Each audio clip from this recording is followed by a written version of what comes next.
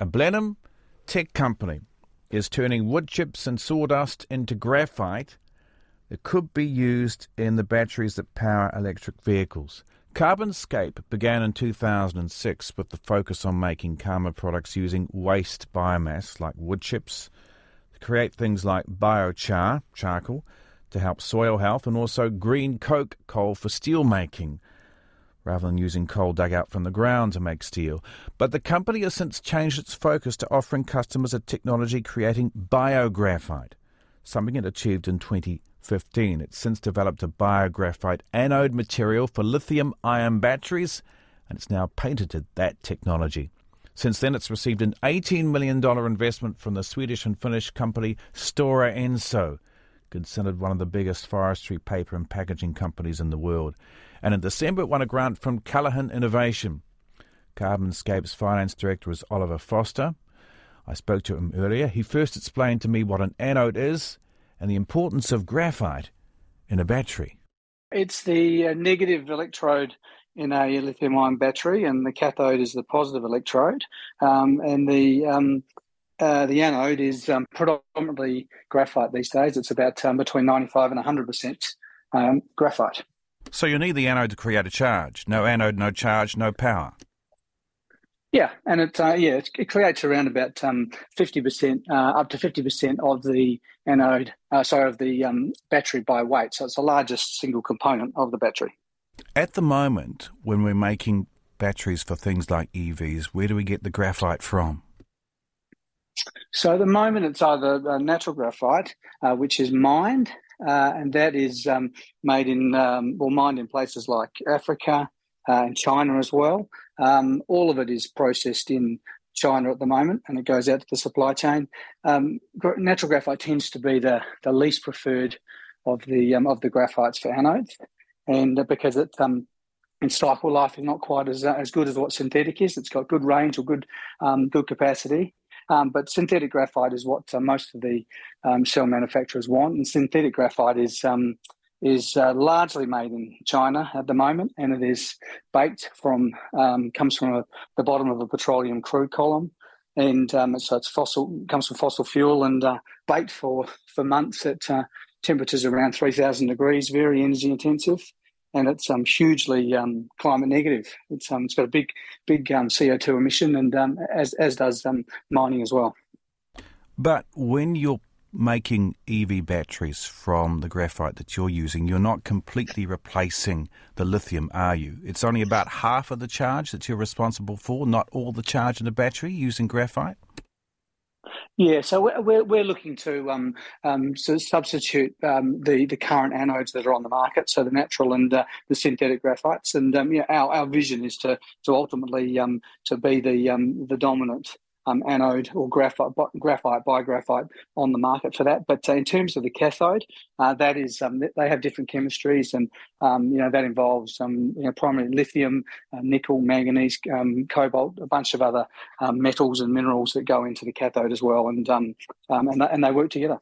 Where do the trees come into the process?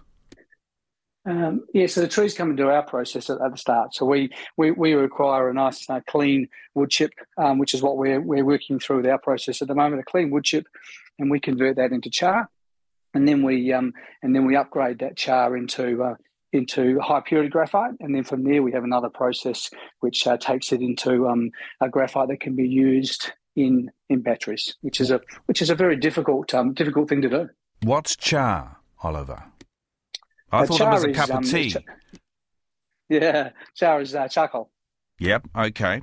And that's made by what? Burning it or some other process? Yeah, it's a process called carbonisation. So it's effectively burning it without much oxygen, and it turns the wood chip into a char like you use on your barbecues. When you're using wood chips, you say a good clean wood chip. So we're not talking about stuff from slash here, but stuff from the trunk of a tree?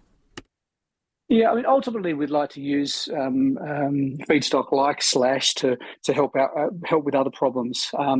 But at the moment we we want to use clean wood chip because we have to take away the impurities at some stage during the process. So we use slash, then we'd if it's been dragged through the forest floor, then we'd have to take the sand and the silica out. So it just comes to the economics. But the reality is, for the process at the moment, the focus, we're using a clean wood, as clean a wood chip as we can for our process as a feedstock. How do you turn the charcoal, into the graphite that goes in a battery?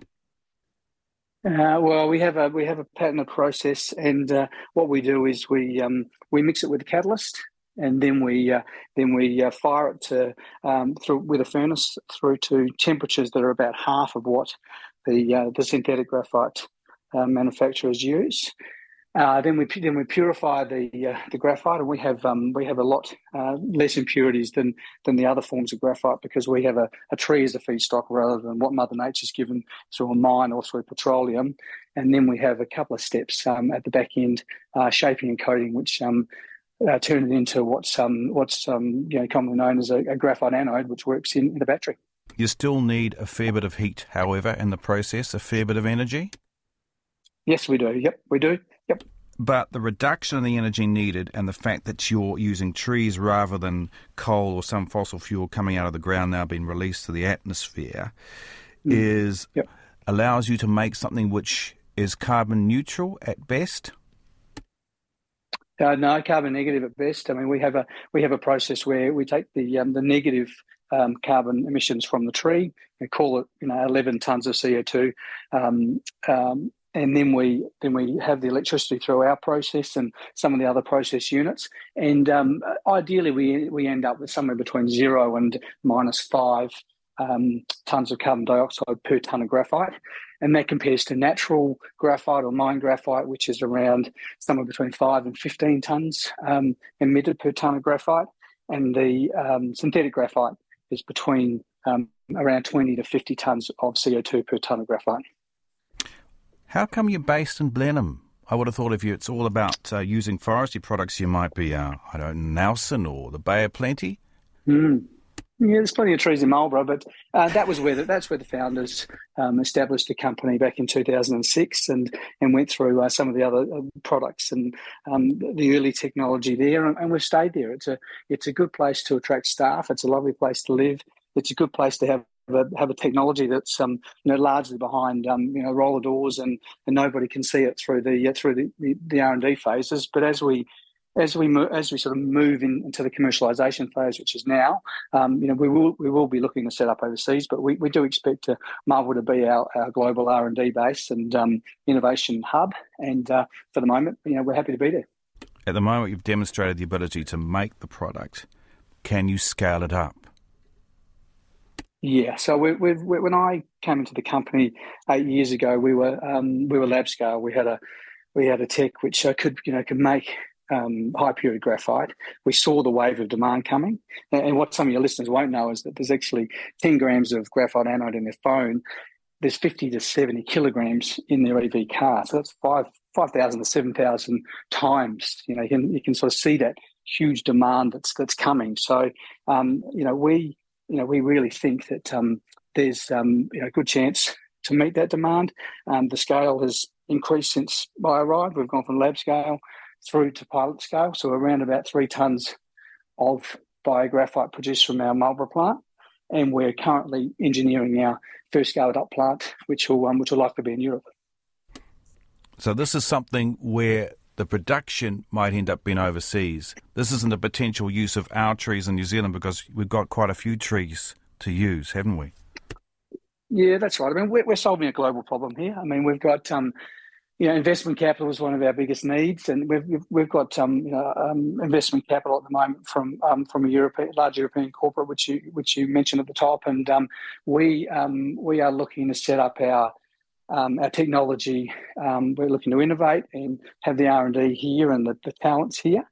But the reality is our markets are in the growing markets of the US and Europe. So, we need to be in market, and we're looking to set up initial plants there and then license beyond that. But we need to be in the market, and if we're solving a global problem, we need to be there as well.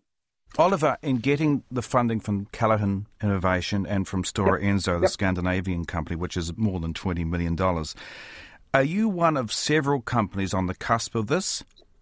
Have you got your nose in front of the competition? Yeah, we think so. In terms of, we're always out there in the market engaging with potential customers, and that's the first thing we ask them. Do you know of anyone else doing what we're doing? We always want to know what the competition's doing, and there's a couple of other players that are at lab scale, and universities, and there's another company in Canada which is at lab scale. But we think we're the only ones that are scaling this up, and at the scale we're at now. But we're not complacent. We've got a lot of work to do through this scale-up phase, and we need to be first to market. Is it just batteries for EVs, or is this a wider electrification of machinery around the world? Fossil fuel-free machinery. Yeah. I mean, EVs is the big market. That's where the big demand was that I mentioned before. But certainly in some of the other, lower grade products, power tools, and there's a whole bunch of other areas and applications that lithium-ion batteries are used, and we expect our product to be in those ultimately as well. What at a really rough estimate is the potential size of the graphite market for batteries by the end, say, even just of this decade? Yeah, good question. By the end of this decade, we expect to be around about let's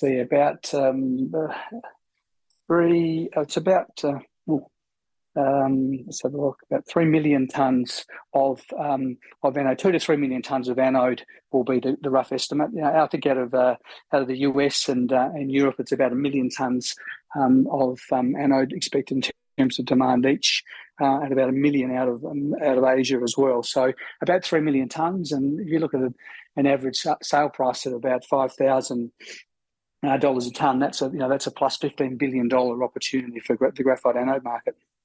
Will we eventually be making this stuff ourselves in New Zealand?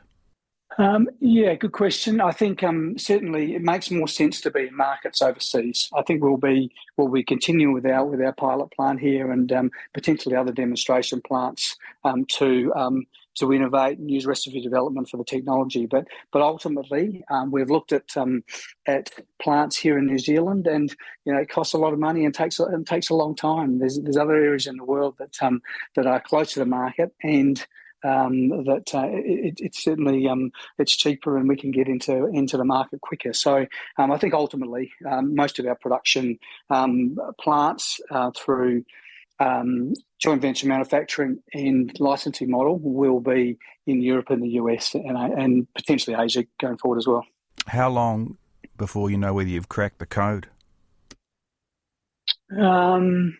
I think the answer's in the next couple of years as we scale to a commercial demonstration plant overseas. So the data from the pilot looks very, very good.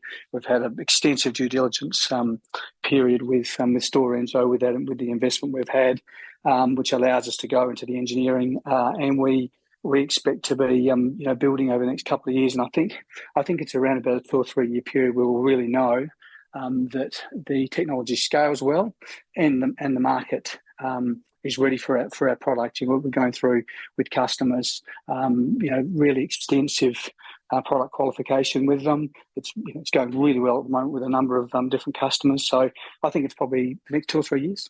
Oliver Foster, who's the finance director of CarbonScape, the Blenheim-based, hopefully, supplier in the future of the graphite that we need to make EV batteries with.